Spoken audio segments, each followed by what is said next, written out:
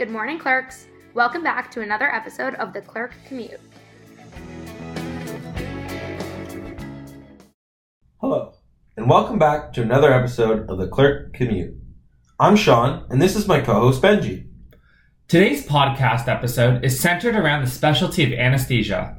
We will discuss an introduction to the field of anesthesia and what kinds of roles anesthesiologists play inside and outside of the operating room, as well as how to prepare the room in order to shine on your first day of the rotation. This episode was edited by Dr. Sena Aflaki, a staff anesthesiologist at Southlake Regional Health Centre. Let's kick things off by asking, what exactly is anesthesia? And what sorts of things do anesthesiologists do? That's a great question, Sean. Anesthesiology is a specialty that is mainly concerned with the perioperative care of patients. They ensure patients are adequately optimized for surgery in the preoperative period.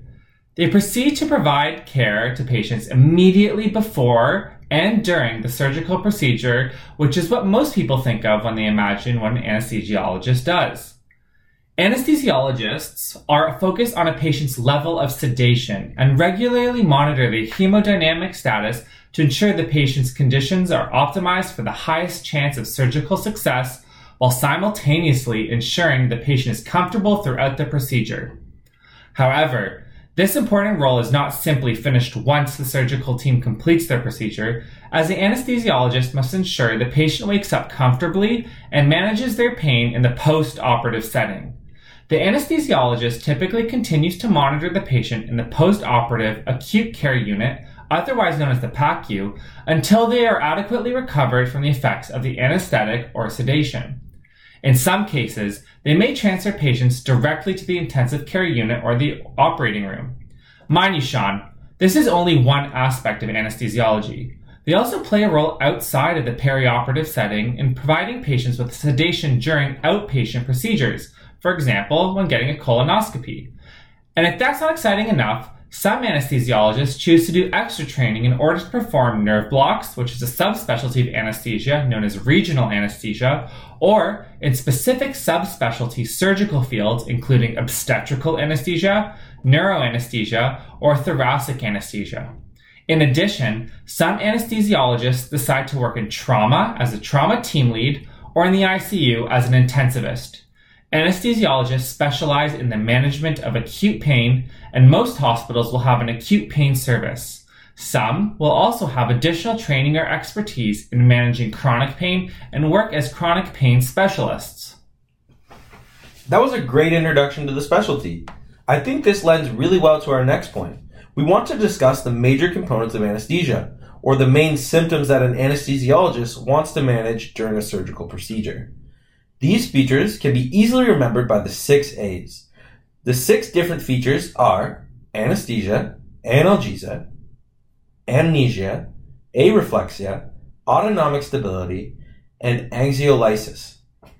Anesthesia refers to sedation or a loss of consciousness during the surgical procedure. Analgesia is relatively self-explanatory and can be achieved with a variety of pharmacological agents. The goal is to achieve adequate pain control in order for the patient to be comfortable while also maintaining hemodynamic stability among surgical stimulus. Amnesia just means making sure the patient does not have a vivid memory of the pain and potential negative experience of undergoing a surgical operation. Areflexia is important as muscle relaxation is required for smooth, successful tracheal intubation, but may not be required for a procedure that only requires light sedation. Autonomic stability allows for the patient's hemodynamic status to be stable during a potentially very stimulating experience, and so it ensures their heart rate and blood pressure are not extremely labile throughout. Finally, anxiolysis is important throughout the entire perioperative period, and sometimes certain anxiolytic agents are used preoperatively, in fact, in order to calm the nerves of some patients that are anxious to undergo surgery. That was a great point, Sean. I think our listeners have a good grasp of what anesthesia is all about and some of the major features to consider when creating an anesthetic plan.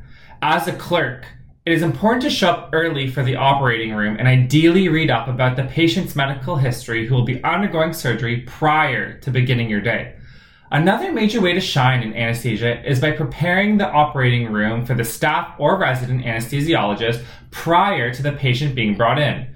Of course, there is no one way to set up the room, as different anesthesiologists have different preferences for how they want things set up, and different surgical procedures require variations in setup.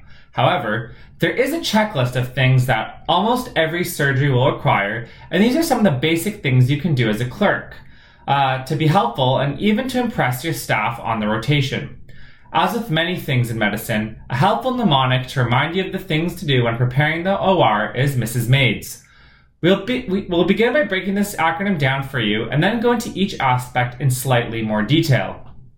So, beginning with the first M, which stands for machine. This one is often the easiest step in the checklist. The first step is to obviously turn on the anesthetic machine if it is not plugged in and active. Next, each machine is different, but you want to generally perform a diagnostic test to check for leaks and ensure the individual components are running smoothly.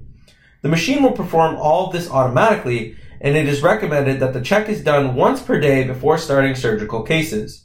Your job as a clerk is to ensure the most recent check was done on the current day, and if not, to initiate the process and continue with the rest of your room preparation. Now, as that machine is checking all the components, which may take a few minutes, we can move on to the next letter, which is S, and refers to suction. This is a very important step, as suctioning and adjusting the chin is one of the first steps in treating hypoxia. You must ensure you have a sterile Yankauer suction catheter and that the suction pressure is adequate. Turn up the suction dial and occlude the tubing in order to check the pressure. Also, it is good to remind you at this point that you need to change the Yankauer suction and tubing in between patients, of course, as this has been contaminated with the previous patient's oral secretions. As we move on to the second M in the mnemonic, Miss Maids, we are talking about monitors. Now, when we say monitors, we're referring to a number of different equipment used to monitor the vitals and other clinical markers of the patient. The easiest way to remember the equipment needed to prepare is to think of the important vital signs that we want to monitor in the OR. We want to measure all of the typical vital signs, including heart rate, blood pressure, respiratory rate, oxygen saturation, and temperature. In order to do this, we would need an automated blood pressure cuff that is appropriately sized for the patient, of course, an oxygen saturation probe, and an oral or nasal temperature probe. This should cover most of the vitals with exception of respiratory rate, which will be shown on our anesthesia gas machine once the patient is intubated or once the mask is placed on their face with a tight seal, only if undergoing light sedation. Lastly, we would want to have a 3-lead ECG at minimum to assess cardiac rhythm and sometimes extend to a 5-lead ECG.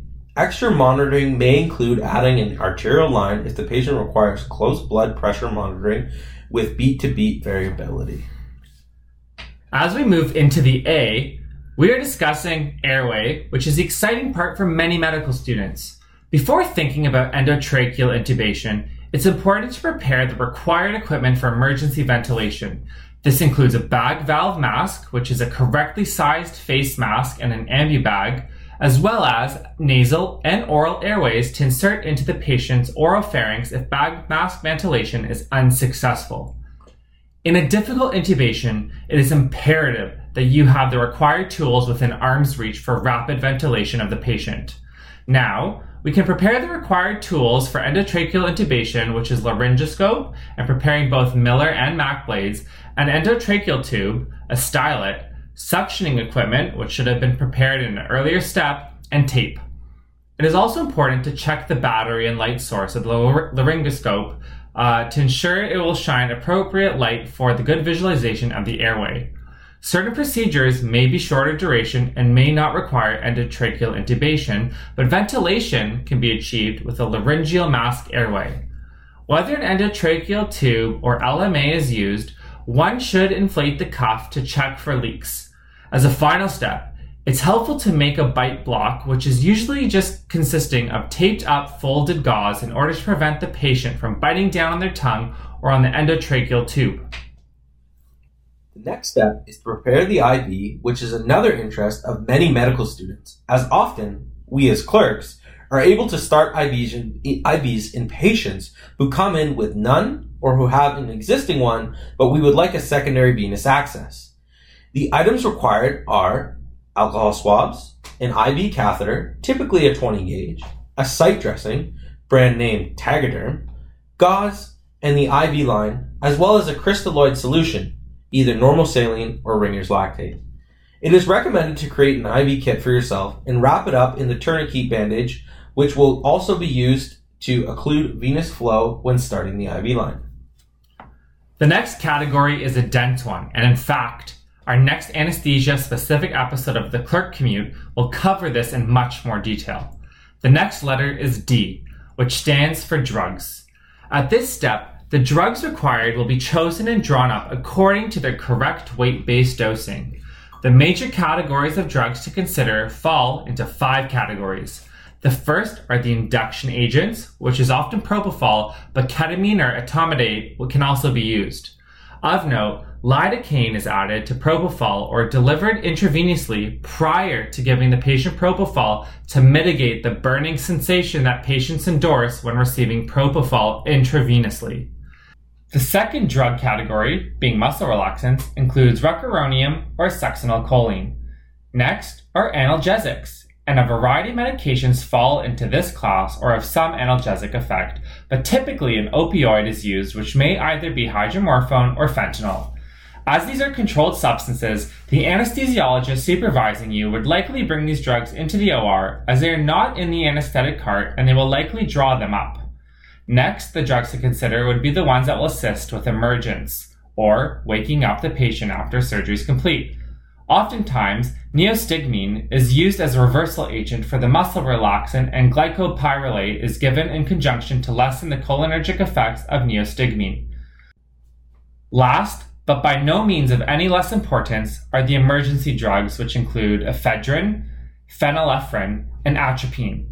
These are agents used to assist with bradycardia or hypertension intraoperatively. We have reached the final step in the preparation of the room. In fact, sometimes this step may not apply to you if the surgical procedure you're preparing for does not require any special equipment, which is the final S of our mnemonic, Miss Maids.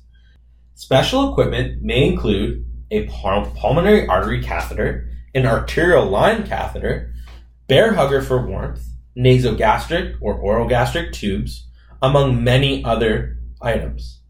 This step may be something that is discussed with your staff anesthesiologist prior to the case in order to get their opinion on what special equipment may apply to the upcoming patient and what you can assist with in preparation, if possible.